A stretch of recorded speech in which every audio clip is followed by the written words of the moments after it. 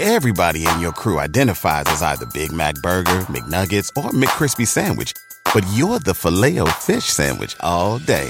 That crispy fish, that savory tartar sauce, that melty cheese, that pillowy bun. Yeah, you get it. Every time. And if you love the Filet-O-Fish, right now you can catch 2 of the classics you love for just $6. Limited time only. Price and participation may vary. Cannot be combined with any other offer. Single item at regular price. Ba-da-ba-ba-ba.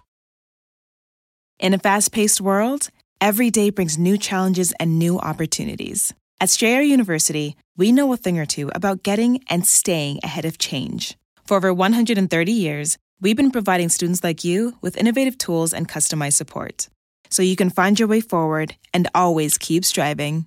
Visit strayer.edu to learn more. Strayer University is certified to operate in Virginia by Chev and has many campuses, including at 2121 15th Street North in Arlington, Virginia.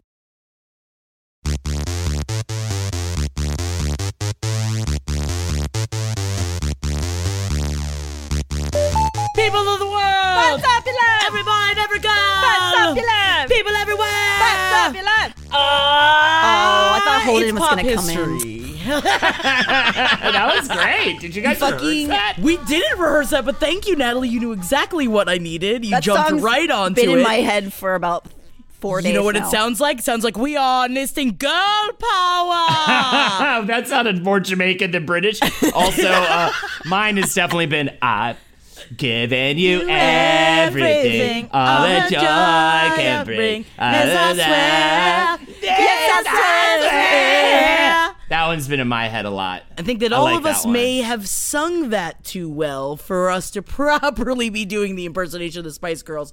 We are getting into the groove today. I have been feeling myself because I will say this may be another topic for old Jack over here, but I pulled you guys in, and now y'all both love the fucking Spice Girls. I've been converted. You are welcome. I've been converted. We all, I mean, for me, speaking about an episode for old Jack, I was very attracted to the Spice Obviously. Girls. Okay. yes. Obviously. Jesus Christ. Well, I classically have the story of there was a rerun of SNL. This is dark, kind of. There was a rerun of SNL. Hell yeah, let's start it off dark. I'm with the ready Spice for Girls. it. The Spice Girls were musical guests, and the right before they were about to go on, I had the lotion out. I was ready to really grind one out to a live episode of Saturday Night Live. Because back in the day, kids, you couldn't just get it. You had to have patience. You had to wait for it. So I'm like ready to go. Jerry Halliwell images dancing around in my head. Wow, yes. Loving it. And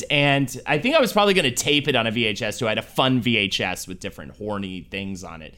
And right before that happened, the whole thing got interrupted because Princess Di passed away. And I didn't understand the gravity. Oh, no. I didn't understand the gravity of what was going on. So I was just like, what the fuck is this bullshit? Who even is this person? Are you serious? I was like furious. Oh my God, I love it. I love it. So you say I wasn't a fan of Spice Girls, but I was in a different way a fan of Different Spice Girls. kind Did of it cross fan. wires in your head like that movie Crash where now you can only get erections from car crashes? Right. Yes, absolutely. That's why I'm such a shitty driver. Because he's too hard to drive? Is that what you're implying? Because he wants to come. He has to crash the car. So for me, yes, it was a lot. I think I'm appreciating what they are now that I can look at them and not just be like, oh, wow, because I'm a grown adult. And also they're very 90s sexy. Some of I that mean, is they're still really hot, though. They're still Yeah, really dog. hot. It's a little lost in translation. Whatever, though. We can get to the fashion and stuff. But in general, I think I grew to appreciate their albums a little bit more now, going back to them. But also, man, bit of some of my OG sexual feelings were for specifically Posh and Jerry and a little bit of Baby. Yeah. No, I was at that point, I was a young aspiring degenerate, so I was already at the point where I was like, this is stupid. I don't like any of this dumb pop shit. I was like that, yeah. Yeah, and so one of my earliest connections to them was on a slightly older boy I had a crush on said, yeah, look, I watch that video all the time. I just watch it with the sound off. And I was like, oh, they're hot. I get it. And then the other memory I have is a couple years later, there was a sketch on SNL where they were pretending to be this second SNL reference. Oh. Yes, they were. It was a sketch where they were pretending to be Spice Girls doing a rheumatoid arthritis commercial, and there's the section where one of them goes, "Don't get rheumatoid arthritis. Oh, you can't do this." And she does like a karate kick. And I was doing the bit for my friend in her car, and I did it, and I kicked her windshield so hard that I shattered her front windshield. Damn, that takes some leg strength. I mean, I was Were you a strong. bit of a sporty? So then I was a dancer. Did you ally yourself mentally with sporty? No, because I still always liked fashion-y things. Oh, okay, so Yeah. then who were you? Which Spice were you? Well, none of them at the time, but if I'm to go back and review, Yes. let's see, I think I'd be closest to like Ginger or maybe I can see the Ginger. I forget what their names are. That's Jerry. Okay, Sporty Jerry. Spice is Sporty? Mel C. Yeah. Scary Spice is Mel B. Scary Posh Spice, I Spice. connect to Scary Posh Spice Spice. is Vicky, Is or Vicky- Victoria. Victoria at the time, Adams. Then you have Yes. Baby Spice is Emma Bunton, right? Emma Bunton, yes. And Jerry Halliwell is Ginger Yeah. Spice. I would say Jerry was always my girl. Still is always going to be my girl. She's the best. Jerry She's- was the one I wanted to kiss, and And I was be. always Scary Spice. See, I wanted to be Scary Spice, and I wanted connect to to have Scary sex also. Yeah. with Ginger. I mean, Ginger is a sexual being, and she embraces it, and I love it. Yes.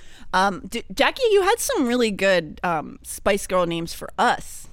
Oh, well, yes, as I was naming the track titles of our vocals, I called me Juicy Spice, I called Natalie Bendy Spice, and then we immediately turned on Holden, and I believe I had said Slimy Spice, and you said Bumpy Spice. What in the handsome Spice?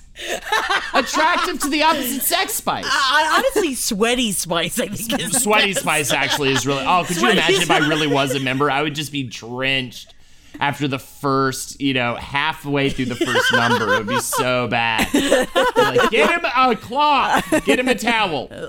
Someone hose him down. That's what I'd say. That'd be mine. Your Leeds accent. I was absolutely obsessed with the Spice Girls at the time of the Spice Girls, but that was also around the time that I had to pretend like I didn't like the Spice Girls. So it was also around my new metal time. So Spice Girls was my quiet love. Oh, really? Yes. That's so this is when I was hilarious. heading into like middle school time. I see. And I really wanted to see the Spice Girls so badly, but I had to Sometimes pretend. you just don't want to wake up. You want to break stuff. Oh, I do want to break stuff. And so that's what I would blast on my CD, my 5 CD disc changer boombox. So I had all that, but then I'd have the Spice Girls in there, but I'd keep it in the back in case anybody came over. So when the disc drawer came out, that they wouldn't see it. But sometimes it would spin in the, like it was in the wrong one. I'm like, oh, I don't know how that got in there. What happened? How did it get in there? See, because back in the day, kids, let me give you a lesson or fucking we're two. getting another Back in lesson. the day, you had to take a disc. You couldn't just click clack on the internet and get whatever you want in a Magic Pandora's box.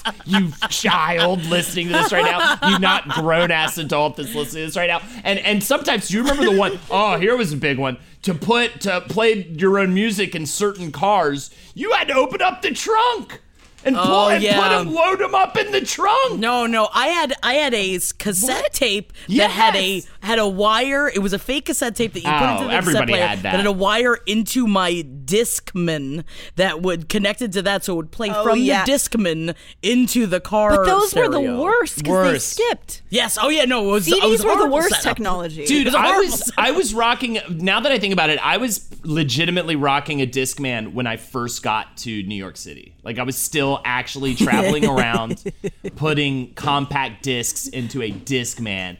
But you shouldn't have at that point, right? I was like just on. You should have had an iPod at that point. I should have had a cell phone. I got a cell phone at that point. I was always a little behind. I was just starting though. iPods were just starting. So even if I had got an iPod, like they were the shitty ones that would break down after 6 months and you could only put like 10 albums on them or something. You know what I mean? It's just very different. I do remember the day I got an iPod and over the weekend I put my entire music catalog on it. And I was just like, it's in my pocket. And you loved it. I would just put it all on shuffle. I mean, and it everyone was would get upset because I liked it on complete shuffle. Oh, I so did the too. thousands of songs I would shuffle. No, I liked through. it too. I'm an album guy. I I know. gotta listen to the full thing. Anyways, back again. Let's steer the car away from the Slap old it to man. the left if The you're old having a man good canyon. time. Shake it to the right and run the fifth. Yeah, Shake it somehow to the front. I think you're 54 years old, Holden. How did that happen? When to become one. Also, I wanna though, make love I will to say, you, baby. I still can't get over the line, if you want to be my lover, you've got to get with my friends. Why didn't they say hang with my friends? It's probably some British thing. I believe it's a brush. But I think it's later a in the brush. song, Scary Spice says, if you want to get with me, you gotta make it last or whatever. So it's not like they're confused about what get with could mean. No, it's make it last forever. Friendship never Oh, ends. whatever! You're just trying to fantasize that they want you No, to it's have not sex about with all of them. That song's not about sex at the beat, especially their message was not about sex. This is why I love the Spice Girls, and especially when I can't wait to talk about Spice World because again, I didn't think I could love it even more than I did when I was a kid. Expecting to enjoy it as much as I did. I enjoyed it. I enjoyed it as well. It's stupid as fuck, but I enjoyed it as well. Yeah, it's supposed to be stupid, I think. But first, we have to talk about the toxic masculinity that brought them together. I guess you're Because I referring to hate these two. Bob and Chris Herbert. A little background on them. I will try to be as brief as possible because let's get to the ladies. Come on, that's where the good stuff's at. But because I will also say, which I didn't know this. I think that this is around the beginning of time when, or I might be completely wrong about that, and I'm just not aware of that. These girls were put together to be the Spice Girls, and I didn't know that. I assumed that they had all been friends, that they decided to make the a girl propaganda group. of the movie. And that's what I just thought, like, oh, they were friends forever, so they started making music together. But Well, this is not the yeah, case. that's- Yeah, sucker, you dumb kid. Well, I guess it wasn't until really NSYNC and Backstreet Boys where I really found out that, oh, these are being made in a lab somewhere. Yes. This is not just a thing, a real thing. So, yeah, I agree with you. Of course, though, they answered the call of an ad, especially with such differing personalities and everything. And it was Bob and Chris Herbert who put the ad. The Herberts, we'll refer to them as. The Herberts. So are they bros? No, They're father and son. Oh, father, son. And I will say, if you want to dislike these men, please watch Raw Spice, which is the documentary of when all of the Spice Girls were young and living together. And there's lots of interviews of the two of them, and it makes me upset. But you know what? They did a good job at this part of it. Is there a producer who puts these bands together who's not a piece of shit? Maybe there might be some of them out there. I think I would like to hope that there are. Yeah, the guy who put together the Backstreet Boys and NSYNC looks like the fucking Emperor from Dune. From David Lynch's Dune. No, yes, the what's his name? The guy that begins with an H. No, but these guys weren't as bad with. Good job. Almost there. Yes. Horburn. I believe his name is. You guys have both been Horburn indoctrinated by Henry. We did it. Now, these guys weren't touchies. They weren't as bad as the dudes that put together but the Backstreet Boys and NSYNC and 98 Degrees. They just assumed they were dumb because they were young and because they were women. Yeah, and so Bob Herbert, born in Brentford, England, he started out as an accountant and this is a lot, this generally happens with accountants. You just find yourself in some industry, not really by choice. He found himself in the music industry, and this is back in the mid-'80s. And some of his early work was for the female vocal group, The 3 Degrees, which started out in the mid-'60s. I'd never heard of this group. They started out in Philadelphia and continued on into the 2000s. How did they do that for decades on end? Well, it's because there were always 3 women in the group, but they would rotate them out. So like Menudo. Yeah, they were 15 members total through the years. And while working for the 3 Degrees, Herbert met a guy named Luke Goss, who started a band with his brother, Matt, called Gloss. So this was actually, they were friends with his son, who he started this management company with. You don't want to call it Hot Goss? What the fuck's wrong with you? His last name's Goss. You made the band Gloss? Anyways, Bob sees the potential, and these men with their dashing good looks, I looked them up. They are very dashing British men. They are. And so put the two together, right? He sees potential in a group, so he's already starting to look at trying to manage, while also working for the 3 Degrees as an accountant. So he's seeing how you can create an act like that could stand the test of time and be a big pop hit. And so he starts working with these guys. Bob is, and he's giving them rehearsal space and putting money into their demos and photo shoots and stuff like that. And after a year, the contract ended that he signed with them, and they ended up taking all of that and signing with a bigger name, renamed themselves Bros, and they got huge as a teen band in the 80s. So Chris is Bob's son, and so, of course, he's growing up in the music business as well. And at 21, he approaches his father for advice on starting his own talent management company. And it's actually Chris who had the idea. He says, at the time, the market was saturated with boy bands. In the UK, there was the E17, Take That, Bad Boys Inc., and Worlds Apart.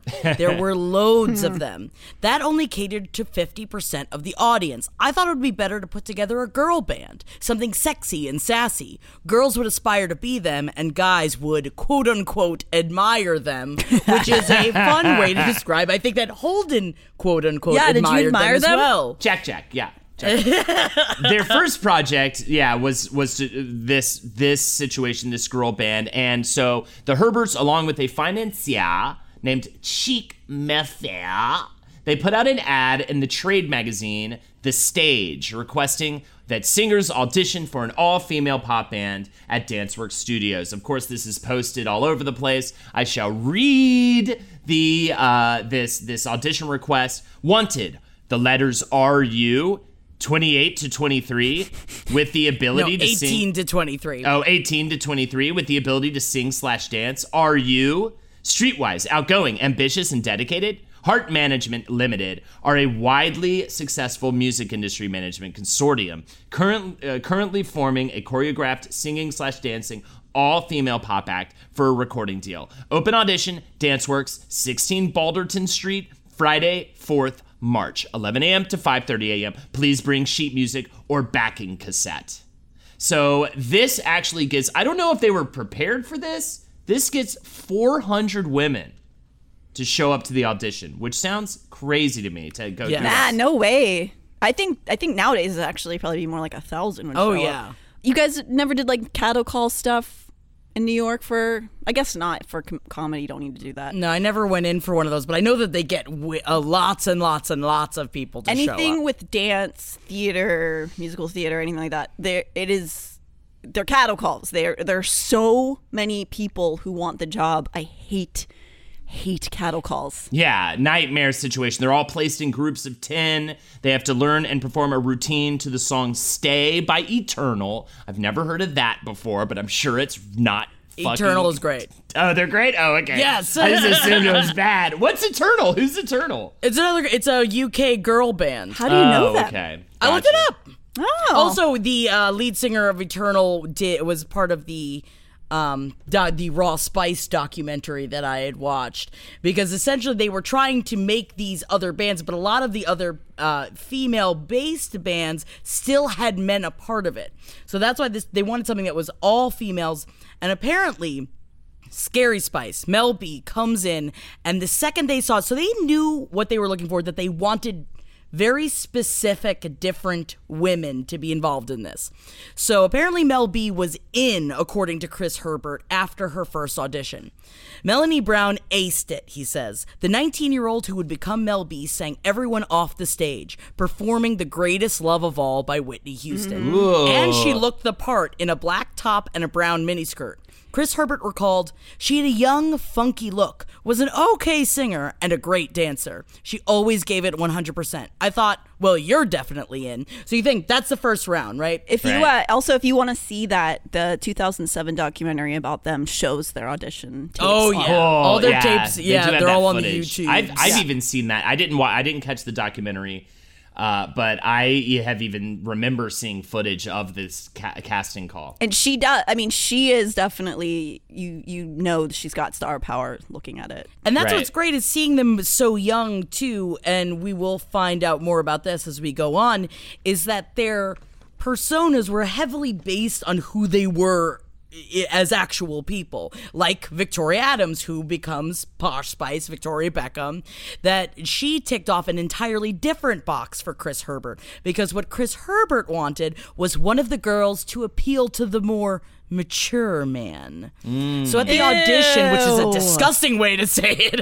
The sophisticate Jack. Yes, absolutely. Me with my mahogany pipe and my leather dancing boots and my... And this makes so much sense, not your dancing boots, is that at the audition, Victoria stood out, dressed all in black with a crop top showing off a tanned midriff. She was a product of stage school and sang Mine Air, the showstopper Liza Minnelli performed in Cabaret, which also makes a lot more sense because it's not the most sing-songy of songs. Right. No. But it gives the essence. And that's what she needed, though. She needed to provide an essence to that group. Yes. And she had a good enough voice, and she had a good enough dancing ability. You know Although what I will say, I'm just going to go ahead and say this now, apparently her mic is never on. Of all Really? of them, she is the one, and she openly admits that her mic is never Well, on. she's the one who didn't come back for the most recent tour, which it didn't seem to miss anything with the music. It doesn't sound any different. I'm gonna say though, I don't blame her.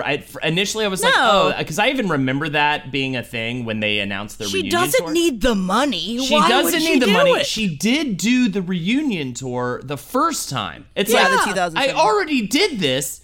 I signed on. I'm sure she's exhausted from performing that same set of songs.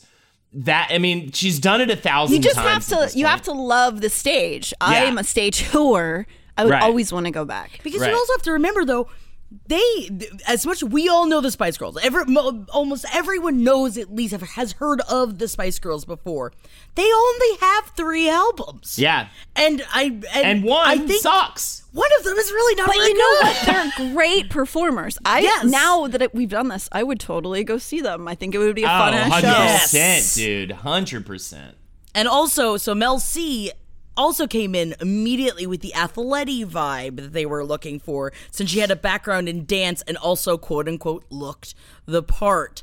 So Muff Fitzgerald, who would later become the Spice Girls PR. I just love that. Muff Fitzgerald is, I think, my new favorite name, and I'd like to name a chinchilla Muff Yeah, no, Fitzgerald. you need like a dog. Sounds like a sexual position. You know what I mean? Muff Fitzgerald continues to say, despite her initial boyish image, in many ways she's probably the softest and warmest of all 5 girls. And she's saying, I'm so excited, a 1980s classic from the Pointer Sisters. I think in everything that I read, not one thing of any kind of upset or any barbs were thrown at Sporty Spice. Mel C seems to be the ultimate peacekeeper of just like, let's just have a good time. Let's have a good time. Let's just make it like a fellow hangy-langy. Especially Mel B from Leeds, who is just like in the documentary that I was watching, and also the illegal copy that we had to hunt down of Spice World. So weird. Didn't have. And I'm a slut for closed captions, and there was no closed caption in either one. I just kept around and be like, "Excuse me." Oh yeah, especially what? Especially with Scary, her Leeds accent, and she talks really fast. You're just like, that was an interview. I know that. We'll go. A part of actually why she got that Scary thing, because that accent was so over the top. Also, they were actually going to subtitle her lines throughout the entire movie, and ended up not in the end. But that was actually for Spice World. They got notes from the studio execs. They were like, "Yeah, we're gonna have to subtitle her," which would have been so awkward. I feel like if they had done that, it would have been weird. But I actually really like her accent. I think it sounds cool and like kind of sexy as fuck. Yeah. Except the little tiny wireframe glasses. Jeff kept screaming about the wireframe glasses. Like, she's so hot, but it's like the wireframe glasses just really put you off. I definitely had those exact glasses for about 10 years of Jeff's my life. in the doghouse. Yeah, he's in the doghouse. Yeah, put him because in you know there. what? Girl power. cut his dick off. In the second round of their auditions, the girls were given 45 minutes to devise the dance routine. Now, Mel C, Sporty Spice, couldn't be there because she had tonsillitis. The girl that was there, Leanne Morgan, was replaced by Mel C because she was doing a great job in the second round, but they found out she was 23, and that was too old. Gross. Even though the capper was 23, they still replaced her. Why is she in the even third round? still walking around, not ashamed of her body? I mean, it is really gross that she would be that old and like actually show up. I mean, and try to dance. And so apparently Mel B immediately took, so there was 12 girls in the second round. Mel B comes in, Scary Spice, takes the lead, and Bob Herbert told them to bring another girl up to speed. So this is when Jerry Hollowell is brought in, because Jerry was not a part of the first round. She missed the first audition. How did she get this? Do you know? How did she get? She says, I actually missed the first round of auditions. So you have to remember, this is Ginger Spice. Ginger Spice is the oldest of all of them, but she is also the driving force of a lot of things, of protecting all of them. Mm-hmm. So she comes in for the first audition. She misses the first round. She says, because I was visiting my grandmother in Spain, but something told me to ring the managers behind the ad, Chris and Bob Herbert from Heart Management, to ask if they were still looking. And they were. Essentially, she called them up and was just like, I am coming in to audition for this. And sent them over a copy, like essentially a picture of her, a sexy picture of her, and was like, I have this experience, I'm coming in to do this. And they're like, okay. So they just bring her in. And also in the same with Sporty Spice, who missed the second round, but that's really who they wanted, and she was young enough to be malleable. Mm-hmm. So that's why she's brought in for the third round. Which is usually why these kind of guys bring in the youngest possible, like the Britney Spears of the world, because they are literally clay that they can shape into whatever they want. And then they get trapped in little girl land in their head for the rest of their lives. And this is why this part is also a little scary too in Little Girl Land, because before Baby Spice is brought in, Michelle Stevenson was the Lost Spice, was the fifth. So she was chosen as a Spice Girl. And why did she leave? She was asked to because of her quote-unquote commitment issues. So in the documentary I was watching, she's interviewed, and she says, I was the one at university, the intelligent one, as it were. They all thought I was going to be Smart Spice. One of the reasons she left the band was that it was not the kind of music I wanted to be doing. It was very, very pop. But also it's because Chris Herbert straight up just told her to leave. Because she wouldn't leave school? Because she had like classes and stuff, and he wanted to control them. Yeah. And they did actually, for a little bit before they brought Emma in, they tried to bring in an actual baby. But the baby couldn't learn the choreography in time, and it kept crying due to the demands of the Herberts. Later, the baby would say, I'm just a baby. Why are they trying to have me dance and sing? I can't even believe I can talk in full sentences like this. I know crazy words. I know the word extraordinary. I know the word pontificate. I don't know why. I'm just a baby.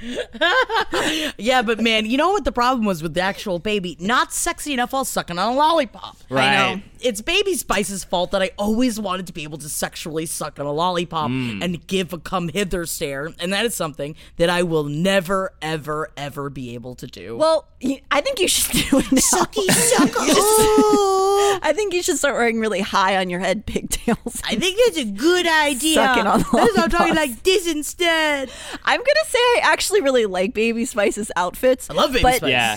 The carrying the baby dolls and the toys around is a little much for me. The movie is like the thing that probably holds up the least of everything in like the film is that personality being on any level okay. What I like to look at it as though is she is making fun of the Britney Spears thing, the sexy baby thing. I try to look at it like that, and then it becomes a little bit more acceptable, more palatable. And also, it's not done in a no offense, there's nothing wrong doing it in a strippery way, but it's very much an innocent version of that where.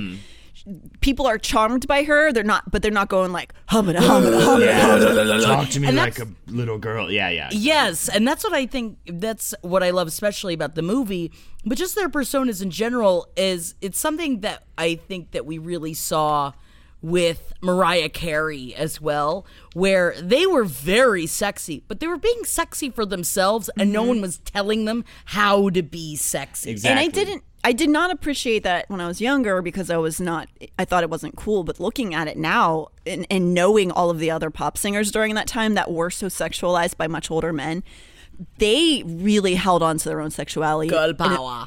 Girl power. Which is obviously Still that's a Jamaican. corporate. Both of us don't know how. Girl power. Or like Girl Russian. power. Girl power. Well, yeah, this opened the doors for the new wave of feminism, right? Where you could be, Yes. you could wear revealing clothing and be sexy, and also be treated with respect and be a smart, individual, assertive person. And those two, that line was not, there was no dividing line there between those two aspects. No, and even though they were technically created by some dudes, they Right. really took the lead with their own personalities, and the sexuality really felt like their own, which you can't say about a lot of the girls at that time, unfortunately. And we're gonna get to it really soon, but they prove that they earn that by the way that they handle those two dudes eventually. Right. So we'll get there. Yes. I want to do like a brief rundown of the ladies and their backgrounds really quick, and then we'll pop into essentially the year 1994, this intense rehearsal year that they have. But before that, Victoria Beckham, of course, originally Victoria Adams, was born in Essex and raised in Hertfordshire, and it's essentially what you would think. She had parents who founded an electronics wholesale business, which led to a very comfy living for her. And she had a love of music that was sparked by the film Fame, which I want to go back and watch now because I don't think I've ever seen Fame. I want to live Oh, yeah, you gotta watch Fame. forever. Right? Fame's great. She said she watched that in 1980, and it's a musical drama that follows a group of teenagers as they go through a high school of performing arts. Very dramatic. When she attended St. Mary's High School, she was embarrassed by her family's wealth and begged her father not to drop her off at the school in the Daddy, don't drop me off in the Rolls Royce. The other kids will do what they did, which was bully the shit out of her. They bullied her quite a bit. And this is the worst part too, is a cheese scene, and when you're watching the early Spice Girls stuff, and she was not overweight by any shape God. of the Kidding imagination. me? But it does make sense later on of why she struggles so much with eating disorders, because she even wrote she wrote a letter to herself when she was 18 years old that she read aloud and says, "You are not the prettiest or the thinnest or the best at dancing at the Lane Theater Arts College. You have never properly fitted in. You have bad acne. You think the principal has put you in the back of the end of your show because you're too plump to go in the front, which may or may not be true. You haven't forgotten about being bullied at school, have you? But the thick skin that you've developed then is already standing you in good stead, and it will do so for the rest of your life." Jesus. She was ripped apart for being fat. I don't know if that's really a motivational letter to write to yourself. No, it's very upsetting. She said, about her time in school before Lane Theater Arts, she said, "Children were literally picking things up out of the puddles and throwing them at me. And I just stood there on my own. No one was with me. I didn't have any friends." So that's before she goes to the Independent Performing Arts College, Lane Theater Arts, a school in Surrey, to study dance and modeling, and she later joined a pop group called Persuasion to sing backing vocals before going to an audition she read about in Showbiz magazine. I wonder what that one would be. She you can definitely look up Persuasion on YouTube and hear a song by them and see a very young photo of Miss Posh Spice. So next we have Melanie Jane Chisholm, aka Melcy. If you're nasty, or if you're mean to me. I don't know what that was. Grew up in Cheshire, and her parents split when she was just 4. Her mother had been singing in various bands since she was 14, so she grew up in music, which makes a lot of sense because I think she has one of the strongest voices of the group. After high school, she studied dance, singing, drama, and musical theater at Doreen Bird College of Performing Arts in Southeast London, which is where she saw the audition notice in the stage. I wonder what notice that could be. Oh, bum, bum, bum. Melanie Brown, a.k.a. Mel B. If you want to be Sweaty spices, slipping and sliding. Mel B, if you're a bumblebee. Buzz, you He is spicy. Okay. You dragons. Everybody in your crew identifies as either Big Mac Burger, McNuggets, or McCrispy Sandwich. But you're the Filet-O-Fish Sandwich all day. That crispy fish, that savory tartar sauce, that melty cheese, that pillowy bun. Yeah, you get it. Every time. And if you love the Filet-O-Fish, right now you can catch two of the classics you love for just $6. Limited time only. Price and participation may vary. Cannot be combined with any other offer. Single item at regular price. Ba-da-ba-ba-ba. In a fast-paced world, every day brings new challenges and new opportunities. At Strayer University, we know a thing or two about getting and staying ahead of change. For over 130 years, we've been providing students like you with innovative tools and customized support, so you can find your way forward and always keep striving. Visit strayer.edu to learn more. Strayer University is certified to operate in Virginia by Chev and has many campuses, including at 2121 15th Street North in Arlington, Virginia. Mel B grew up in Leeds, which we already talked about, so whatever. Her father is from the Caribbean and her mother is British. Mel B studied performing arts at Intake High School in Leeds and then went straight to pursuing a career in entertainment, at first working as a dancer. How old was she at the time? Do you know when she... I know I'm putting you on the spot by asking you that. Do you know how old she was when she showed up? 19. She was 19? That makes sense, right? She went straight out of high school. She went right out of high school, and also she is the other strong female, and not that they are not all strong, but she's a strong, open-mouthed presence that really butts heads. Her and Jerry. But also yes, there's speculation that they had some sort of a romantic relationship at some point, which is kind of back and forth. Yeah. I think that sounds like just another masturbation scenario that you've created, sweaty.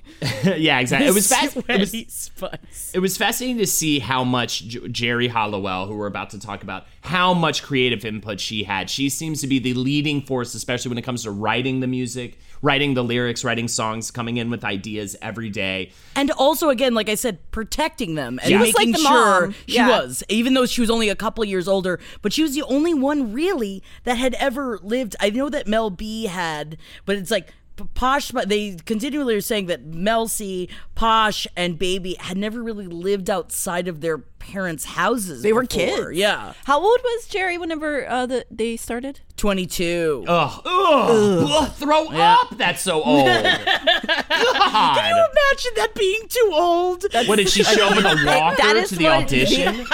Gross. It sucks, but like that's what they start doing to you. Like, but it's always in these scenarios where they want you to feel old. It's like the creepy old dudes want you to feel old at that Yes. age, and that's so insane. And sometimes you don't understand that until you've gotten past that point. You're like, oh no, my brain was still fucking jello at that point. Oh, yeah. Ladies, if I have to hear the word old one more time, I'm going to slip my stomach open and eat my own guts out of it. No, don't. It's disgusting to hear that word be said You're gonna so be many too times. sweaty. You're just trying to hold the knife, and the knife's gonna slip out of your hands. I'll try to fix it with some other words. Youth, young, smooth skin. Oh, thank God. Well, now I can be juicy again. Juicy Spice is back and bustin', and that's what I say about how juicy my body is. Oh my God, Juicy Spice, your chair's all wet. Oh no!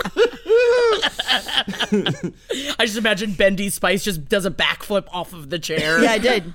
Too bad none of you can see it, but I did it.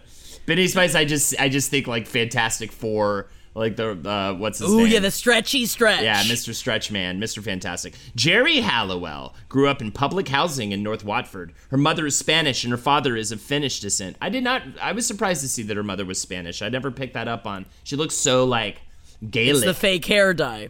Yeah, it's the fake red hair. She went to 2 different all-girls schools for her education before going off to work as a nightclub dancer in the Spanish island of Majorca.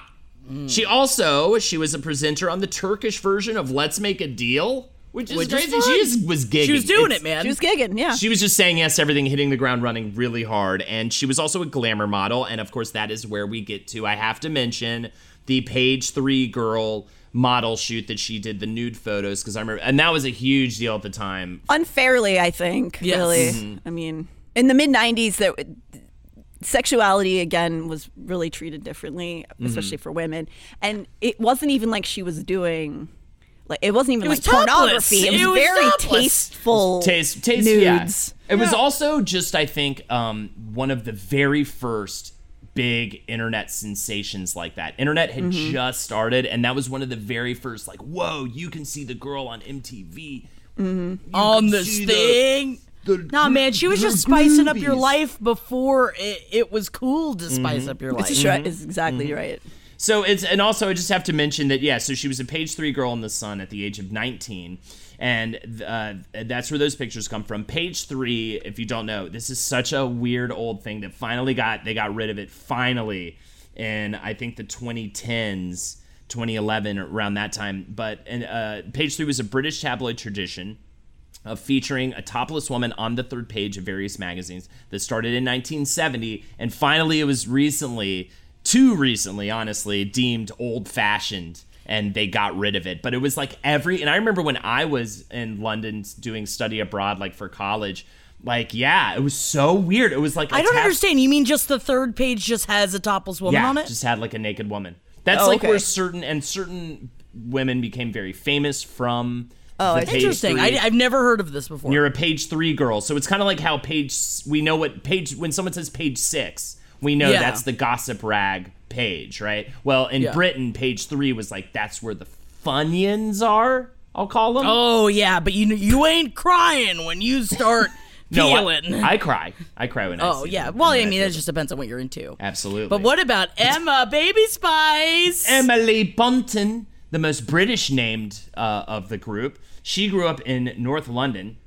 Her mother was a karate instructor, which I love. Cool. And her father was a milkman, but the two split when she was just 11 years old. She went to a Roman Catholic primary school before enrolling in the Sylvia Young Theatre School to study acting. I didn't know they still had milkmen in the 70s and 80s. Hell yeah. I can see, especially in Europe. Europe's old school, bro. They kick it old school, dude. They know what they're doing. They it's still fun. still cobble and shit out. Yeah, there. they got like cobblestone streets and all that. Yeah, that shit. Yeah, I say put more chili on my dog. Yeah, get rid of all that nature. Gross. Yeah, if a dog bites your leg off, you get it replaced with like a wooden one still. Like just a wooden little... awesome. Yeah. I want to be just like Captain Hook. Except does he have both legs? No, it I was think just so. the crocodile, right. Anywho, she got some early work appearing as a mugger in the soap opera EastEnders, as well as a sex worker in the drama series To Play the King in the early 90s. And it said prostitute on the Wikipedia page, and I just want everyone to know I changed it to sex worker. Thank God he brought it up, because how were we not going to give him his accolades? I thank you for me being brave. So how did Baby Spice come to be Baby Spice? So we had talked about Michelle Stevenson earlier, but it was actually the Spice Girls' first voice coach, Pepe Lemaire, recommended her because she had worked with her in the past. Muffin Pepe, hanging out. Pepe is a woman, actually, and she was invited to audition and sang Right Here by American Girl trio SWV. And Chris Herbert said she was very cute, very nice, with a sweet voice. And she had been brought in on recommendation from Pepe because Pepe had worked with her in the past. Now, apparently, what's kind of cute is that she and Mel B immediately bonded the first night that she was brought in. This is after they're already living together, because they ate a big midnight feast of scrambled eggs, and Mel B was just excited because there was actually another girl that joined the house that liked to eat. And I thought that was a fun thing to bring up. Probably they all liked to eat, but then could not because of the brains in their heads that were being told that they were gross. You gotta see. So they go from this audition into being put into a 3-bedroom house in that Berkshire, they all Berkshire. lived in. Yes. Mm-hmm. And Pepe says it was very important for them to all live in the same house for them to bond, because if they were going to make it together, they would be together all the time. Why didn't they give them a 5-bedroom house? And it was crazy. So Jerry was the only one that had her own bedroom. And then it was Baby and Posh Spice in one bedroom, and then it was Scary and Sporty in the other bedroom. Is that already pitting them against each other? Yes. Why? And it made sense because it's like even the way that they had, like, the reason why Posh and Baby stayed in the same room together is, at least what it seems like, the room was filled with, like, stuffed animals and stuff like that. And because both of them had never really left their home before. It's making me creeped out a little bit. And then in the Mel B was all of them watching Raw Spice in the Mel B and Mel C's room, it was like the room was bare except for a red light. The whole room was lit red. And then there's Jerry's room, and Jerry was just like, I said I'd never live with anybody else. And so her whole room just filled with clothes. That was a good Southern accent for no reason. I don't need it. I don't want a roommate. Oh, she didn't want the roommate. She didn't want the roommate. But the others did want roommates. Well, they didn't really want them, but they didn't really have much of a choice. No one wants there was roommates. really nowhere else to go. Their place looked disgusting. Ugh. And they were forced to perform or rehearse every single day.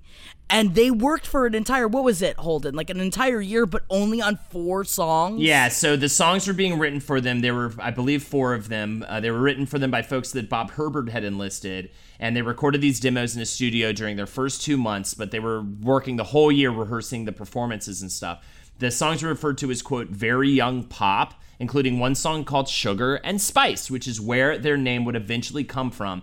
Hallowell apparently came up with this. And eventually, there was a rapper named Spice, right as they were really trying to get their name out there, so they attached the girls to it, so to be Spice Girls. Because at this time, they were being called Touch. So the band was called Touch, and that is what the Herberts wanted them to be referred to as. Yuck. So they were given a weekly wage, but it was almost nothing. To the point that Jerry was the only one that had her own agent at this point, John Sachs. And John Sachs said, I saw her during this time, and I said, Jesus, Jerry, do you want a sandwich? Because those legs are so skinny. She was just boobs. They barely had the money to eat. So they weren't really eating. And also at the same time, you put 5 strong women together in a house, make them rehearse, and none of them, like, they're starting at 0. Pepe Lemaire says constantly of, like, they had no really, like, Mel C was one of the few that, like, she already had, like, the great singing chops, but the rest of them didn't really even, they didn't know their scales, they didn't know, like, because they were children. They were children, because they never, so they had to learn from the bottom up and be, like, kind of just beaten into getting these 4 songs, not literally physically beaten. No, but emotionally beaten. And because then they're also all living together, first time out of their house, and all of them start to fight. Of course. Mel C apparently was almost removed from the band because she said there was a little scuffle between myself and Victoria, and I was told if that behavior ever happened again, I'd be out. And I think that a lot of this control, as we will start to see now, they were put into this situation on purpose. It sounds like a reality show. Yes. Yeah. They were put into this on purpose to see if they had not only what it took, but also then they had to stay in line or they'd be booted. This whole time, all of this work, they are not under contract. Yikes. So at the end of 1994, December of 1994, Chris Herbert sets up a showcase, and this is actually a giant launching off point for them. According to one article I read, Mel B physically dragged songwriter Richard Biff Stannard into the showcase, who later said of it, "It was a bit of love at first sight. They were just fantastic. Straight away." Chris It was there for a second, and then it became Australia. Chris Herbert had this to say. Pretty much all the writers, producers came back to us and said, we want to work with them. These girls have got something magic. The girls put on the most amazing performance. They held together and turned it back on the writers and producers. It was as if they were auditioning them to be writing for the girls.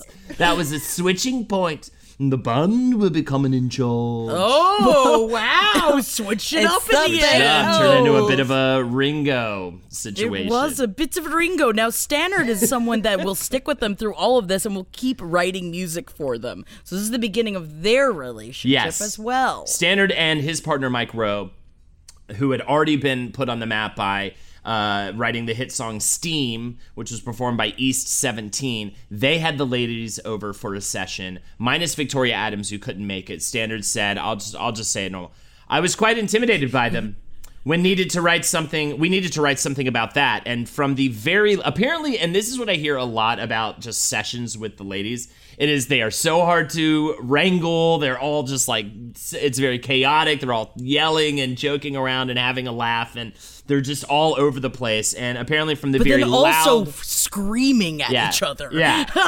So apparently from the very loud creative session, the lyric, "If you want to be my lover, you've got to get with my friends," appeared betwanced Stannard. He became fixated on it as a chorus. Jerry Halliwell said, "We started off simply mucking about with chords and raps. Right from that moment, I think we all realized that this was something special. It happened so naturally that the song seemed to symbolize what we were about." And I would definitely agree with her on that. That's definitely, I think, one of their strong points is even if it was chaotic to make that the music, the manic energy they have is really infectious. Yes. And really like it draws you into them. Oh, and yeah. again, that's what gets lost in the third album. And I think that I want to keep relaying back to that because it's this chaotic energy. Because I was talking to you two before we started about how just eclectic and all over the place those first two albums are stylistically, tonally, and everything.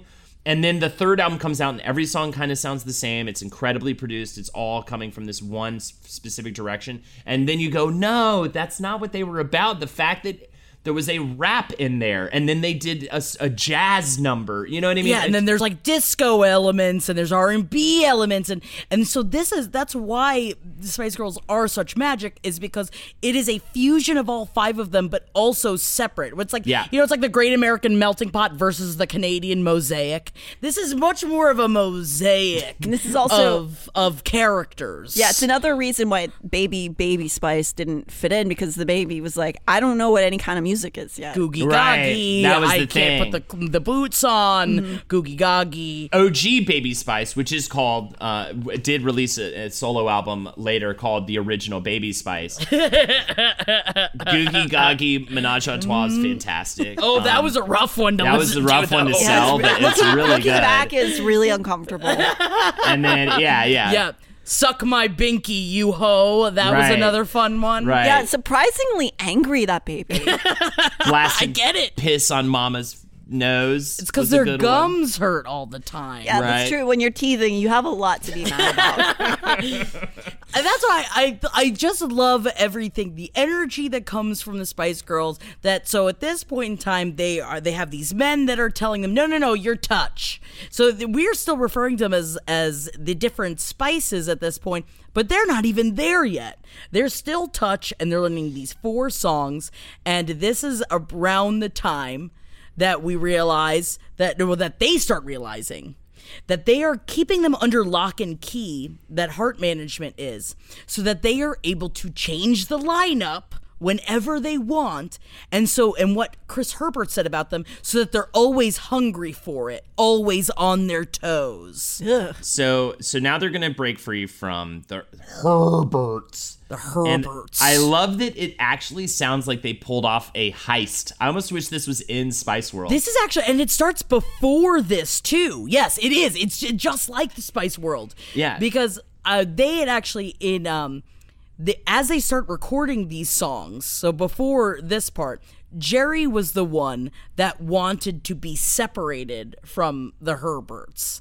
She says she knew how to work the room. Because she was the oldest and had the most experience and was like, oh, these guys are manipulating. And was Yeah. aware of the fact that they weren't under contract. Yeah, they had not signed a contract. Really important detail. The only thing that the Heart Management had was their master recordings at their office, which is why Jerry, Mel B, and Mel C, they go to the Heart Management office to somehow, and this actually works out, somehow get the master recordings from the Herberts.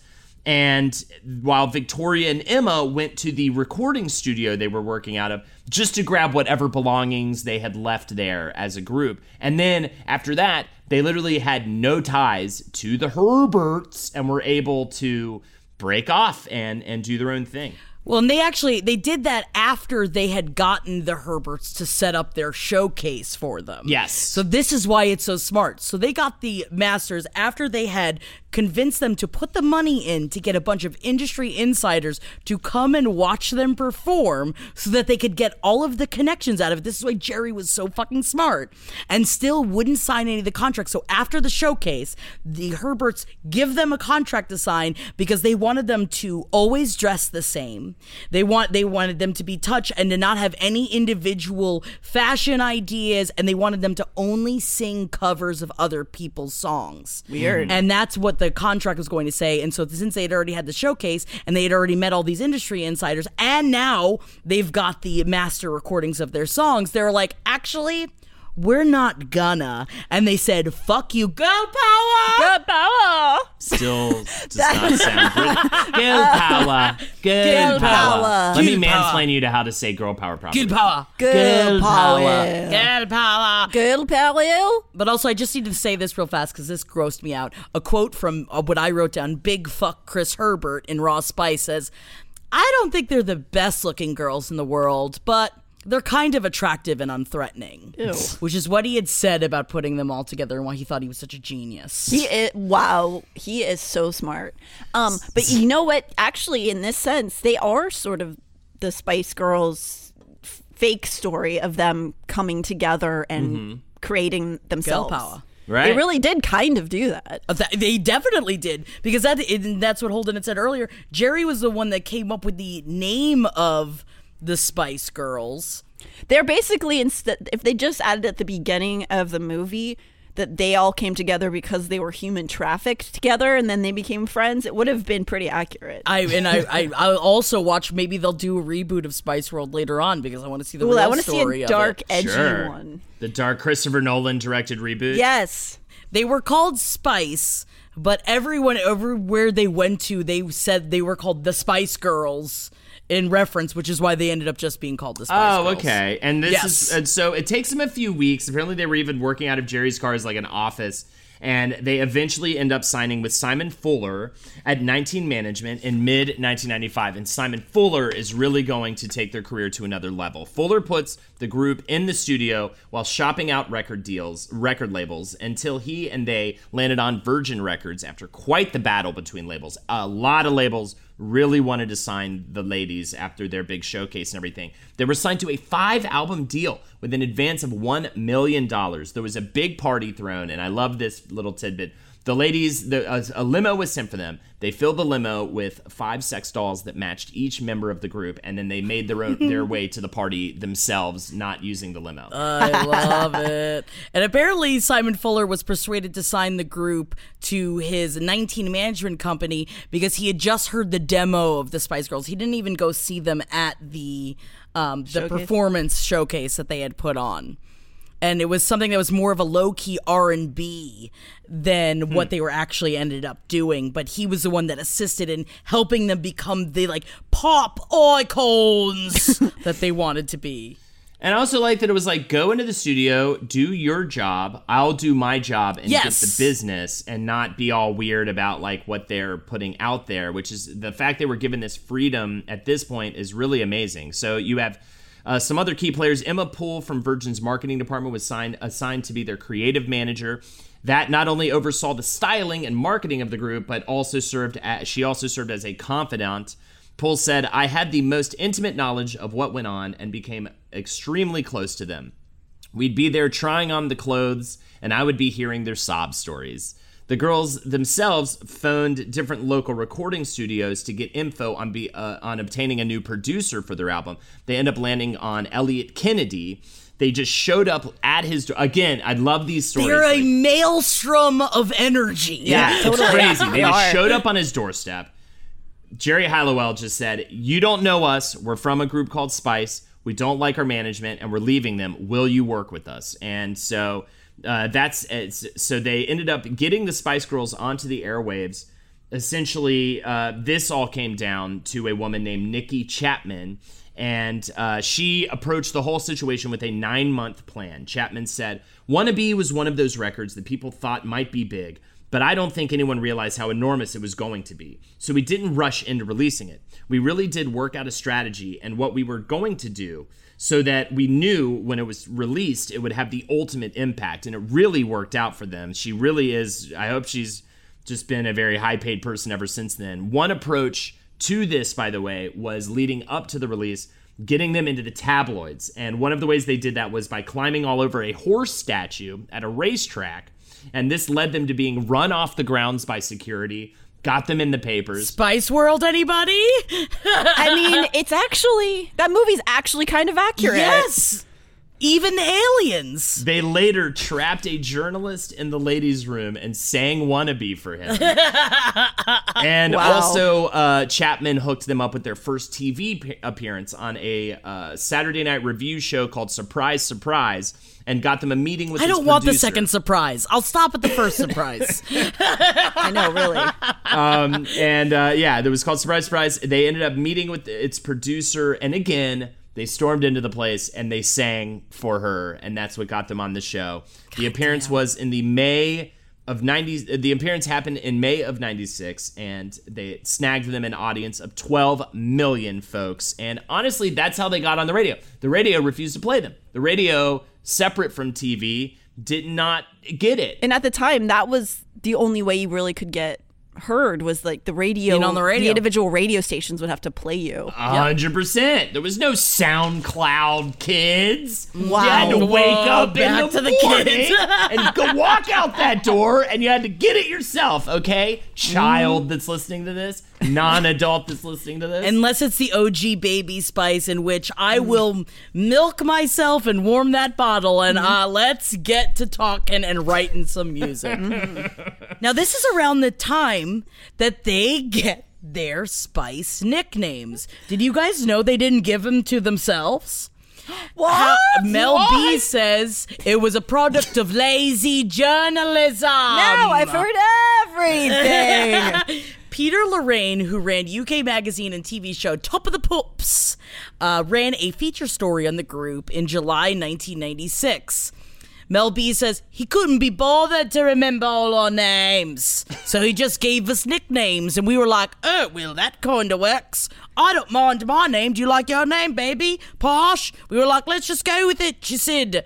Good. So now Lorraine and his staff came up with them out of convenience. I'm not going to do another one. No, that was actually not that bad. Thank you. Yeah. Posh was the first one to be thought up because Victoria looks pretty sophisticated. The rest were pretty easy, really, because the girls' characters were already really strong.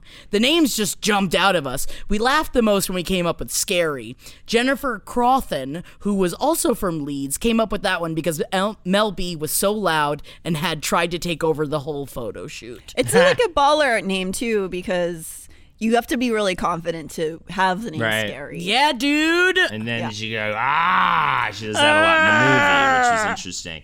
And they had to actually fight with Virgin and Fuller to get Wannabe on as the first single, which I thought is interesting. So they really did just do everything their way. They wanted Love Thing to be the original single, and they fought against it.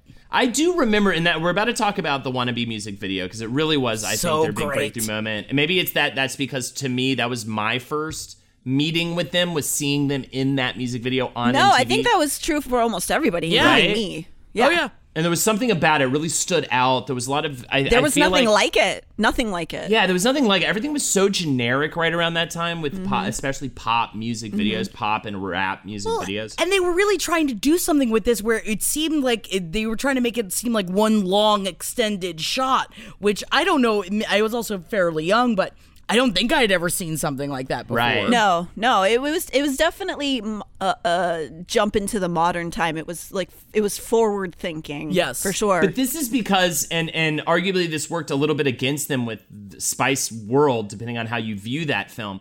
This was because they just flew by the seat of their pants every second of every career move. But no wonder they were getting so drained so quickly too, because they were putting every part of them into every single thing that they did. Mm-hmm. Oh, they worked their ass off, as we'll talk about it when we get to Spice World. Director of video at Virgin, Carol Burton Fairbrother, said anything to do with the Spice Girls seems to be out of the norm. She would usually spend months and months planning and looking at different directors for a music video. But instead, Fuller just said, hey, I want to go with this unknown at the time Swedish director whose biggest credit was an ad for the fashion line Diesel. And Fairbrother, after given the script for the video, said, from the early outset, the girls had a clear and concise idea of what they were about, and they were absolutely sure that this was what they wanted to do. Jerry Halliwell said the idea for the video was to recreate the same energy and dynamism that we showed when we crashed into record companies and did the frenetic hard sell. We invaded places and left people breathless. We had to bounce through the place, singing Wannabe and sweeping away the cobwebs. And I think that's such a good, what a smart approach. Well, Yes. it sounds like that's actually how they got anywhere. Is Everything. They were storming places, and that's what they're doing in the video. They're like breaking Yes. into the old people's party. Yeah, Yeah. it's great. It is like with their personalities and just like and like all of their different clothes. Like you can't take them in one glance. No, but it's such it's intoxicating because you're just overwhelmed by color and sense and sequins and go power! and boobies. There's so many boobies. They're yeah, and so their clothes, by the way, I mean, it's all cheap, low cost items, very quickly purchased. They put together. Yeah, They put together by the way, the video was shot through the night in very cold weather, which is why And this is it part is of the banned in reason certain parts of Asia. My Virgin hated it. Why? 'Cause the Virgin nips? hates it. 'Cause The the girls nipple. were freezing cold, which showed itself in various different ways. Oh, The I wonder what ways. The video was later banned in Various. some parts of Asia because of Brown's erect nipples. Additionally, the lighting was considered too dark and gloomy. The best takes showed the girls bumping with the furniture and looking behind them. Virgin was also worried that music channels would consider it too threatening. What? The fact that old people appeared in the video. The part when they jumped up on the table and Halliwell's showgirl outfit. That's so stupid. Immediately, Virgin opened discussions about a reshoot of the video or to make a different one of the US, but the group refused, and the video was sent for trial airing in its original form. So dumb. It's nipples. Everything has them. Mammals have them. All of it's stupid. Even just the idea that them storming in was going to be threatening. Right. Because why? Remember Because they're Meet the Parents? women? Is Well, that you know, why? well, the part for me that I'm surprised at, I always thought it got banned from the Asian places because of, I feel like even by the time Wannabe came out, they were just so old. Too old. I know, and it was just yuck. like, get the walkers out. Bring the OG baby back in because Why are they? yuck. They should cover up their bodies because they're so wrinkly. I want my babies, buzz, babies, buzz, babies, buzz, babies, buzz. I can't believe it took you this long British in the episode baby to come up with that one. I want my British baby spice back. Put in a Oh pinky. God, I would drink that baby's blood just to be as a youthful person again. Everybody in your crew identifies as either Big Mac Burger, McNuggets, or McCrispy Sandwich. But you're the Filet-O-Fish Sandwich all day. That crispy fish, that savory tartar sauce, that melty cheese, that pillowy bun. Yeah, you get it. Every time. And if you love the Filet-O-Fish, right now you can catch two of the classics you love for just $6. Limited time only. Price and participation may vary. Cannot be combined with any other offer. Single item at regular price. Ba-da-ba-ba-ba. In a fast-paced world, every day brings new challenges and new opportunities. At Strayer University, we know a thing or two about getting and staying ahead of change. For over 130 years, we've been providing students like you with innovative tools and customized support, so you can find your way forward and always keep striving. Visit strayer.edu to learn more. Strayer University is certified to operate in Virginia by Chev and has many campuses, including at 2121 15th Street North in Arlington, Virginia. Of course, after releasing the song in clubs and making the radio station rounds, the single Wannabe is released at number 3 in July of that year and would top the charts a week later and stayed at number 1 for the rest of the summer. And the single went on to sell 4 million copies. And this is when they become this giant, explosive, worldwide thing with the album Spice. Also the fact that they knew what they were doing, dude. Apparently Mel B said writing Wannabe took about 10 minutes. Mel B was the one that came up with the zigga zig ah line, and it was recorded and written in less than about 10 minutes. She says, we were listening to an old Shaggy reggae song and we were like, oh my god, we have to do something annoying like that song. They themselves wrote it, right? Yeah, they wrote Wannabe, and apparently Mel B said she wrote the rap for Wannabe in the only quiet place in the house they shared, in the water closet. Is that the toilet? I was like, hold it a minute, I want to go off to the toilet and write to quick rip. I made a little tinkle and was rotten, and I came up with that. Water closet's what they call their piss house. Yeah, piss house, but dog. they call piss wee. The wee. Take a tinkle wee. Come on, guys. Let's reel it in, guys. Oh, sorry. No more smiling. Let's get serious. Let's be serious. Yeah, let's be serious about girl power, please. So Elliot Kennedy, I believe we mentioned Elliot Kennedy. With Elliot, they put together the tracks Love Thing and Say You'll Be There. With the duo Paul Wilson and Andy Watkins. They were very unsure about working with the group at first. They heard their songs, they were like, we don't think we get this. They eventually worked together and put together Who Do You Think You Are and the song Naked, among others. And the group was involved in the writing of all the songs, with Jerry Halliwell in particular coming in every day with a notebook full of ideas. Watkins said Jerry would come up with the concept for a song. Typically, she'd sing one line, and the girls would pick up on it, and we'd pick up on it and construct around it. And then Mel C and Emma would be very active. They'd really like to sit and sing melodies and go off and come up with little sections. And Victoria, she would sit in the corner, and she would pretend she was anywhere else but the... I made up that part, but I never hear her name when it comes to, like, writing songs or... really being involved in any way musically with the group. I do think that was kind of her. That's her character. thing. Is like being glib and just sort of because again, all of their characters were based on their own personalities. I didn't, and she apparently was raised with "fuck you" money. So yeah, dog. I think this is a kind of fun little fact. The harmonicist Judd Lander can lay claim to playing on 2 classic songs: Culture Club's 80s classic Karma Chameleon and Spice Girls' second chart topper, Say You'll Be There. Say You'll Be There. Great harmonica solo. Wait, Say You'll Be... Is that the one that goes, I'm giving you everything. That's what I'm saying. Yes. I didn't realize there was harmonica in that. Oh yeah, there's a harmonica solo in it. What? Yeah, it's a harmonica solo. Oh, Mary, can you play it? Because I don't know what it is.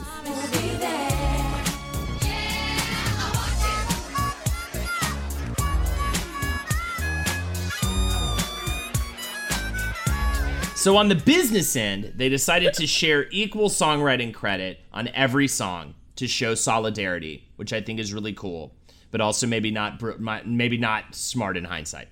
While also they did, however, have the foresight to see how the business was changing and made it a point to split publishing royalties with their collaborators as opposed to giving that up, which is not normally the norm. Normally the norm was like, you get money from doing the live shows, we get the publishing royalties, and they were like, no, and that was very smart for that time. So following Wannabe, they released Say You'll Be There in October and then Two Become One in December, both of which hit number 1 respectively. So now they are just massively household names. And also, it was still, it still is. It's difficult for British bands to conquer the American charts, but the Spice Girls did it. Just like in Britain, their debut single Wannabe went to number 1, and their first album shifted 10 million copies. As well. It's like, especially for their first album to immediately come over to America and also absorb our charts as well. Yeah, it's nuts, crazy, and global phenomenon. Yeah. And it was. I mean, we remember it. It was Spice Girls. I do. Even though I didn't listen to it, I have a very distinct memory of seeing that music video. Took over the world at that point, and then they appeared on SNL, and then Princess Di. Unbelievable. Ruined your boner. In November of 1996 is when they released Spice, by the way. It does go on to be 10 times certified platinum. That is Peraza.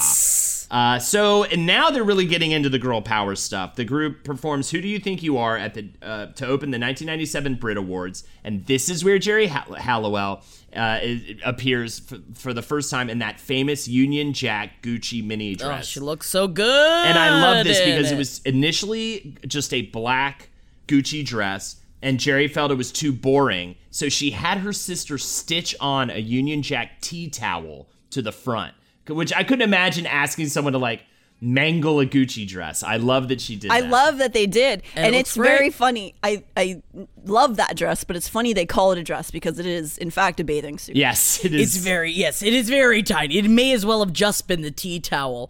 This is also when they start really realizing the sexism in the music industry. So this entire time, and this was what Mel C says about it, we were told that girl bands don't sell. We were going into magazines and meeting editors who told us they couldn't put us on the front cover because we won't sell the magazines. I always assumed that the idea of girl power and everything that they put in was something that they were told to do by their management team. And it wasn't. This all came from them and how angry they were that they're like, why can't we as women be just as big as these other boy bands? And now one example of this sexism was revealed when behind-the-scenes footage of the Spice Girls on the set of a 1997 Polaroid commercial was leaked on Twitter. So they were dressed in school uniforms for their parts as Harrow schoolgirls. The band can be seen losing their tempers when a misogynist director demands they show their cleavage and midriffs. Marching up to him, Mel B asks, "Was it you? Why do you ask that we show cleavage? Why do you ask that we show that?" And she points to her body. And he says, "It's every man's fantasy," he replies sleazily before adding, "That's showbiz." However, he didn't bank on the rest of the Spice Girls turning up to back Mel up. Jerry, pointing a finger in his face, slams him as a chauvinistic pig. Meanwhile, Posh Spice, appearing out of nowhere, does what she does best, schools them in fashion. She says, "It's not sunny," pulls his sunglasses from his head and says, "Stop trying to look cool." She then walks off to try and give them to someone else, offering them to anyone willing to pay a quid. As Ginger Spice says, the director really should know better at his age. And we love that. And at the end of the clip, both she and Mel refuse to shake his hand as they do the rest of the crew. Naturally, he looks more than a little abashed. Could it be that he's finally learned his lesson? So this is them really starting, like, they are a force to be reckoned with, and they will not be put down because they're women. And Mel B says, "We realized we had something really important to say. It gave us even more determination to succeed because we realized very early on we weren't just doing this for ourselves and each other. We were doing it for girls. Being told we couldn't do something was like a red rag to a bull to the Spice Girls." Yeah, good power. Good power.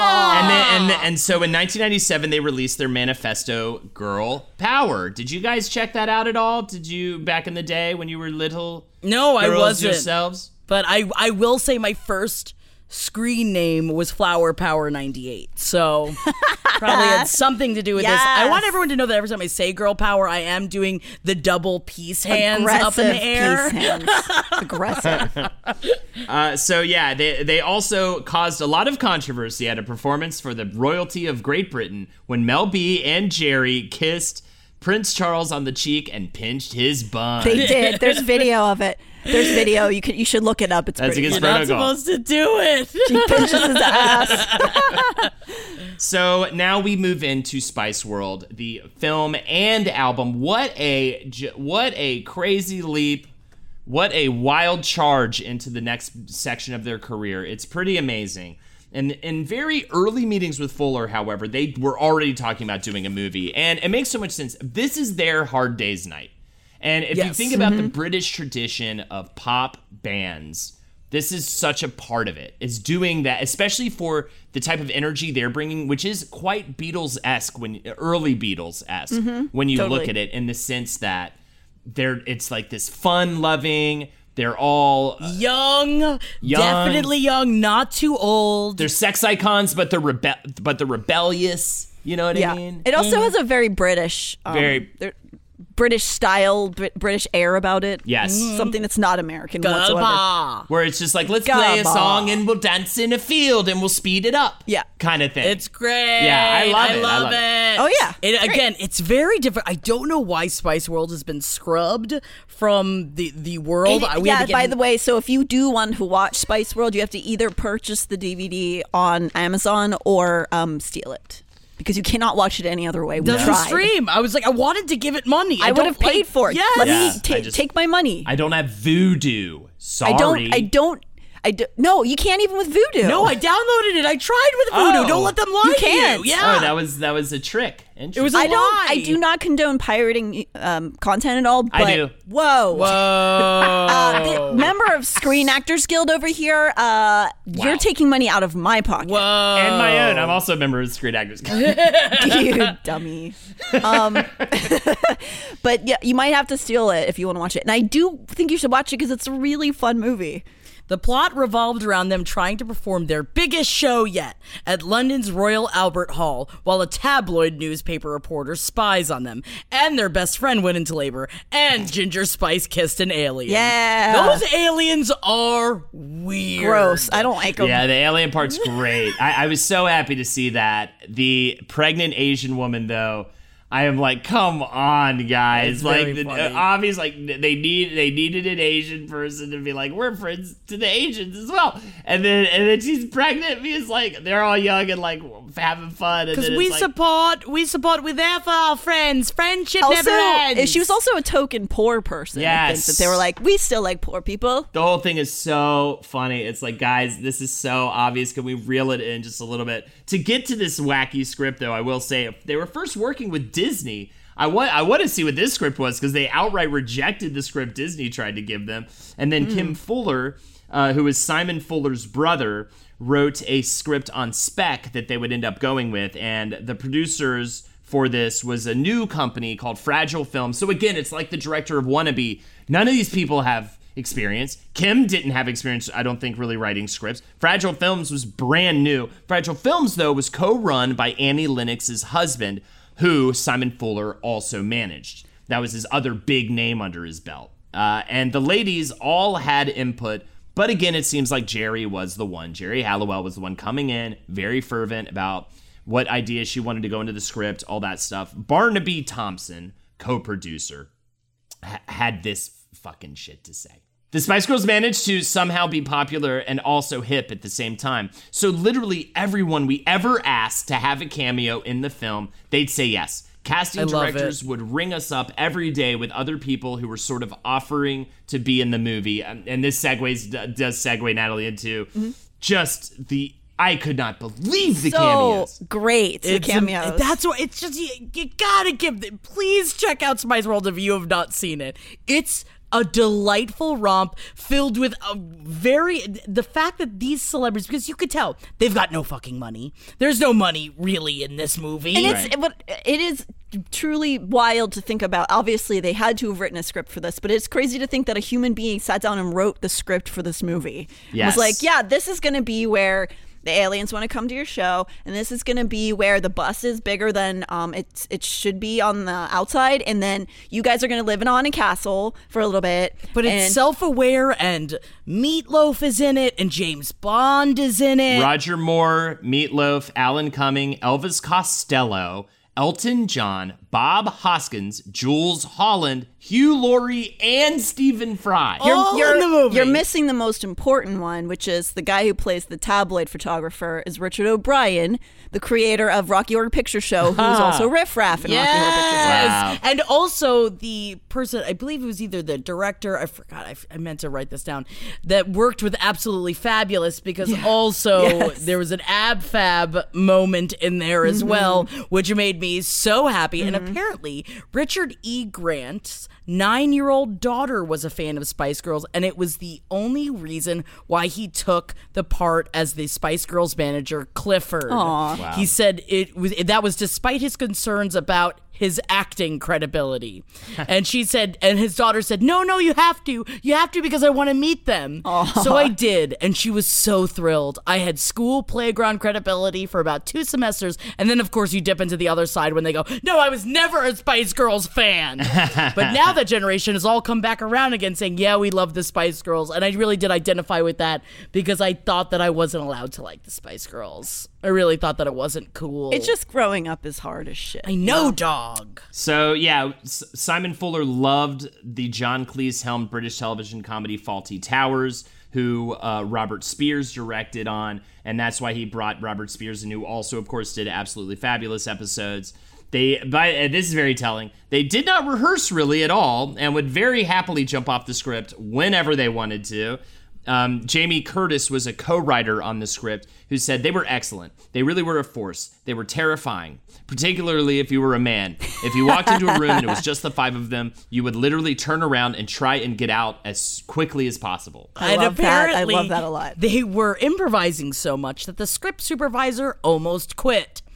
Simon Fuller had said about them, you needed to catch them at the right moment when the energy is there. They're not going to do 20 takes of one line, so you had to think quickly on your feet. In the Spice World documentary, Mel B confessed that she and the girls interpreted the script. She said, we contributed our own little sparkle on top of it. There were some times when we'd just say the lines wrong just to make us laugh. But apparently Simon Fuller then said, the script lady went berserk and nearly resigned because we kept changing everything. There were a lot of flowers and we consoled her for a while and everything was fine after that. That, of course, is a problem because when you're trying to keep continuity going. And they won't say the line the same. But then it's like if the actors are like the stars, you kind of have to just dance around them. So it would make the crew's job pretty impossible. I bet. Yeah. And the album was being made while the movie was being filmed, to the point where they had a mobile studio on set to work on songs when they weren't shooting. Barnaby Thompson said whenever they weren't shooting, they were recording songs. And they were delivering songs. Spice Up Your Life, I think we all heard that maybe 24 hours before we shot the scene. The whole thing was like that. Simon would just say, don't worry, we'll have a song. And we had a song. It's nuts. They said, Simon Fuller, or Posh said, it was quite good doing the album at the same time as the film because we were always hyperactive after a day on set. And that meant we could go to the mobile studio and vibe off each other. So they would film during the day and record at night. And it's just, how do you keep it up? So you think about this. At this point, they have been going nonstop for 3 years. Yeah. No breaks. Yeah. Through. That's another big, we're about to get to the hiatuses and stuff, and that's another big reason I feel like where they just went so hard for such a short amount of time that's why they ended up just like piecing out so hard after this period. I love this quote from Mel C. This is about years later, watching the film again. She said, I went through many years where I couldn't bear to watch it, but my daughter had a birthday party a couple of years ago, and she was having a movie and a sleepover, and they wanted to watch Spice World. I sat down with them and I actually really enjoyed it. I laughed out loud. It brought back so many memories, and I think enough time has passed for me to be able to watch myself. We were so young and so much has happened since then. But in a way, it is brilliant. It's very tongue-in-cheek, very silly. And the thing about really that I really realized was there was so much of us in it. It was very, very real. Which I love that. And also very self-aware. Mm-hmm. The bus scene when they're like, well, we don't have the money to show a bus jumping over a bridge, and they just have the little cartoon. The little car do it. It's great. It's great. It's so silly. And I think it really did capture how manic their energy was. Definitely. Mm-hmm.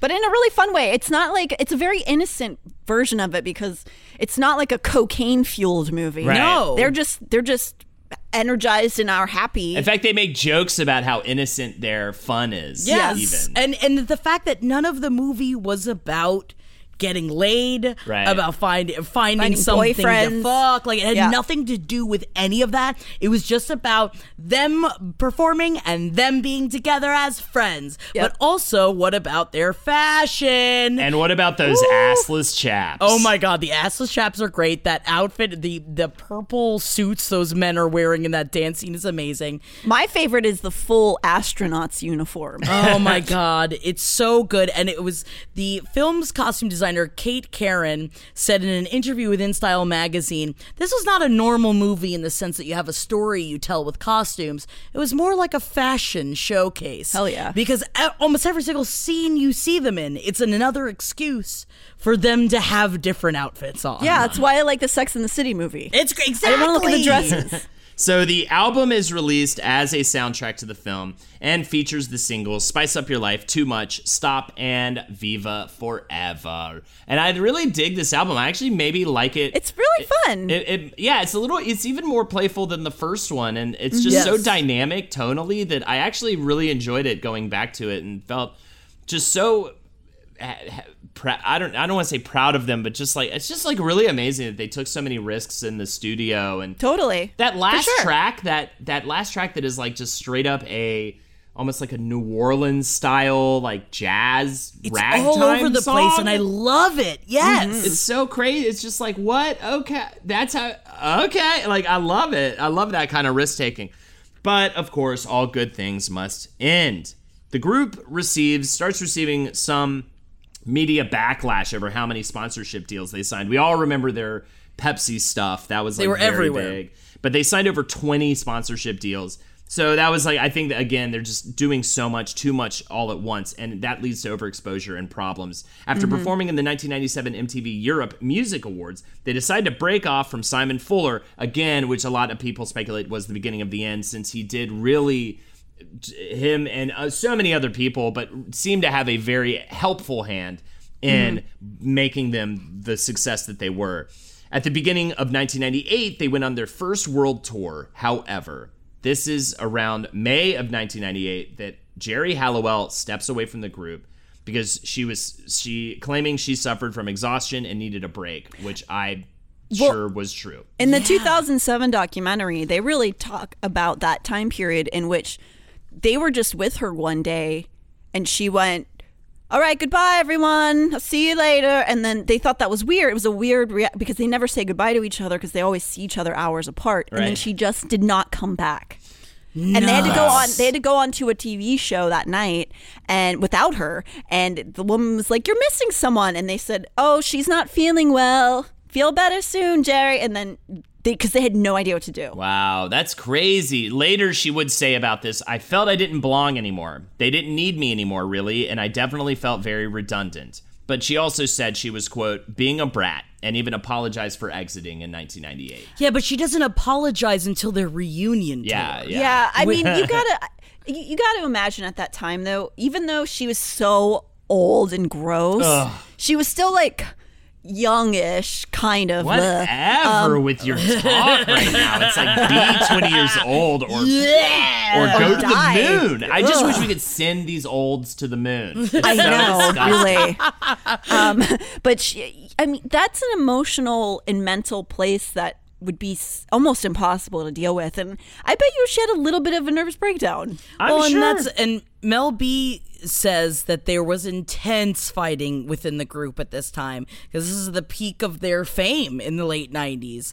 While she acknowledges that the women were like family, they had a 5-year plan from the start and that they all eventually wanted to pursue their own separate interests. So this is kind of their way of saying, well, if she's going to go, and also most of them were battling eating disorders, especially because of the insane pressure they were under to look a certain way. And it's the late 90s were, I know that there's always lots of rough pressure, specifically, I don't want to say specifically for women, just for people and just beauty standards in general. Oh, sure. But the late 90s, early 2000s were particularly... They were brutal. They wanted you stiff. But they wanted you also to have abs and like big titties, but no arms, like no arm muscles, but the abs and the huge breasts. That's what people wanted. Can you guys stop giving me like a big fun boner right now? 'Cause it's like everything you're saying right now is just making me be like, oh, gimme.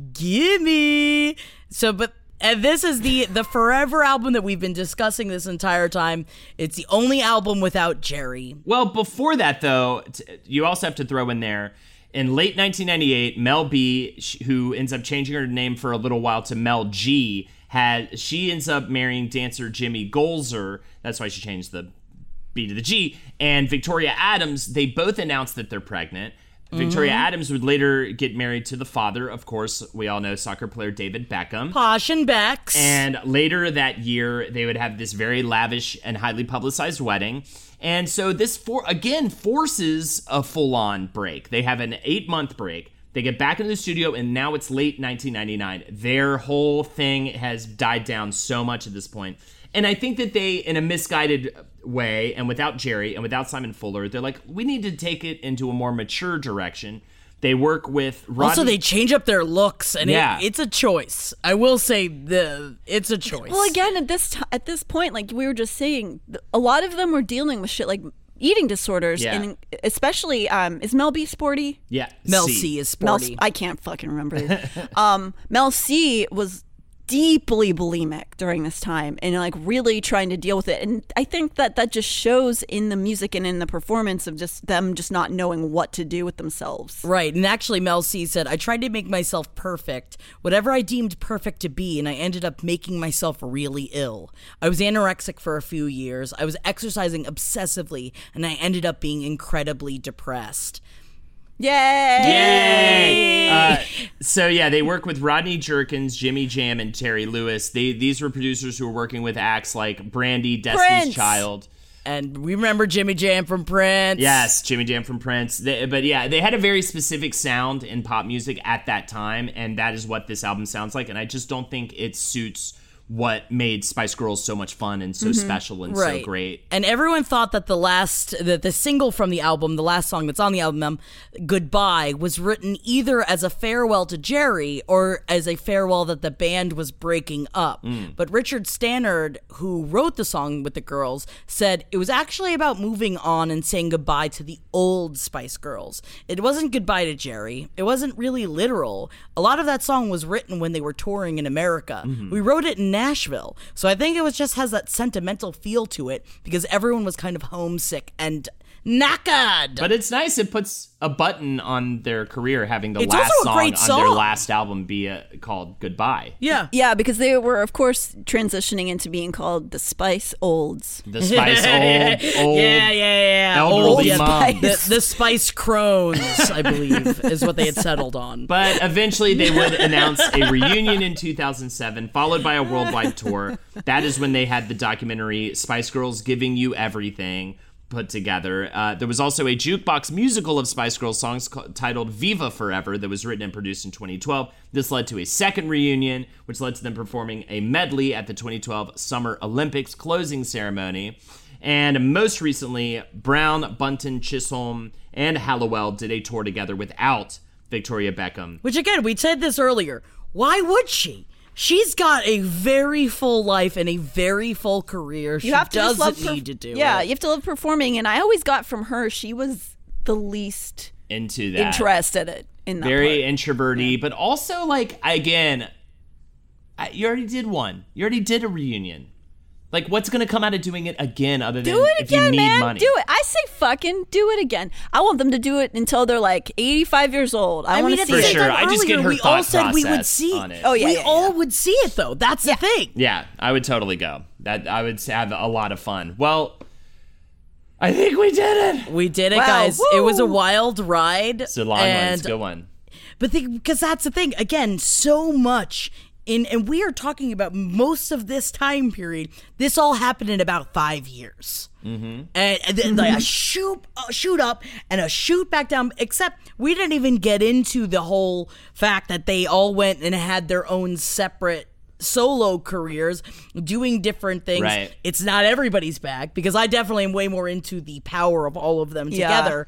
And especially since, But, their fall downward was not one of those spiral crash landing downwards. They just sort of dissipated and got themselves better and mentally in their own ways and had their own lives. And it was fairly innocent. There was no deep, like, drug issues. Well, I think it's essentially like going back to the UK version of The Office versus the American version of The Office. Yeah. Both are amazing, but one was 3 seasons in and out, fucking 2 seasons, solid as fuck. Yeah. And amazing. The other one is long, there's ups, there's downs, all of it together is an amazing television show. I think it just really depends on how you look at it for their specific careers. The Spice Girls are an insane success, and we never had to watch, and they continue to be, and we didn't have to watch them all truly rip each other apart because they stopped it before it got there. Yeah. We love you guys. This was great. I hope you enjoyed, and I hope that, you know what,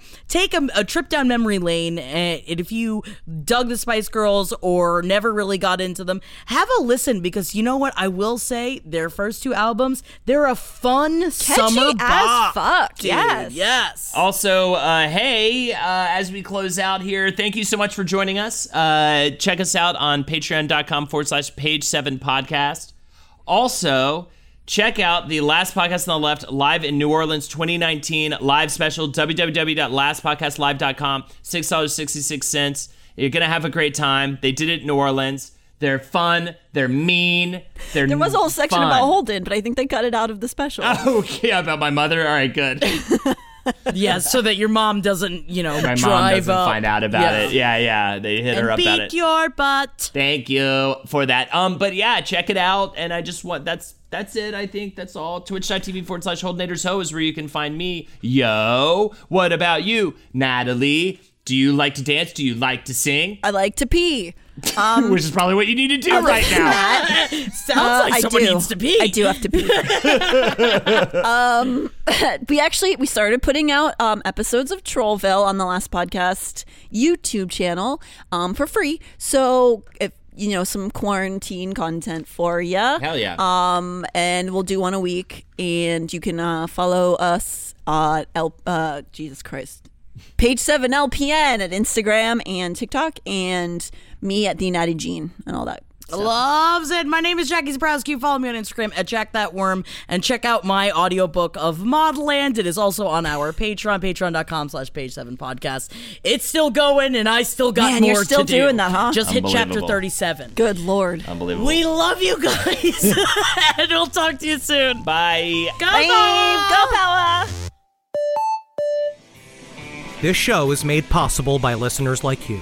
Thanks to our ad sponsors, you can support our shows by supporting them. For more shows like the one you just listened to, go to lastpodcastnetwork.com.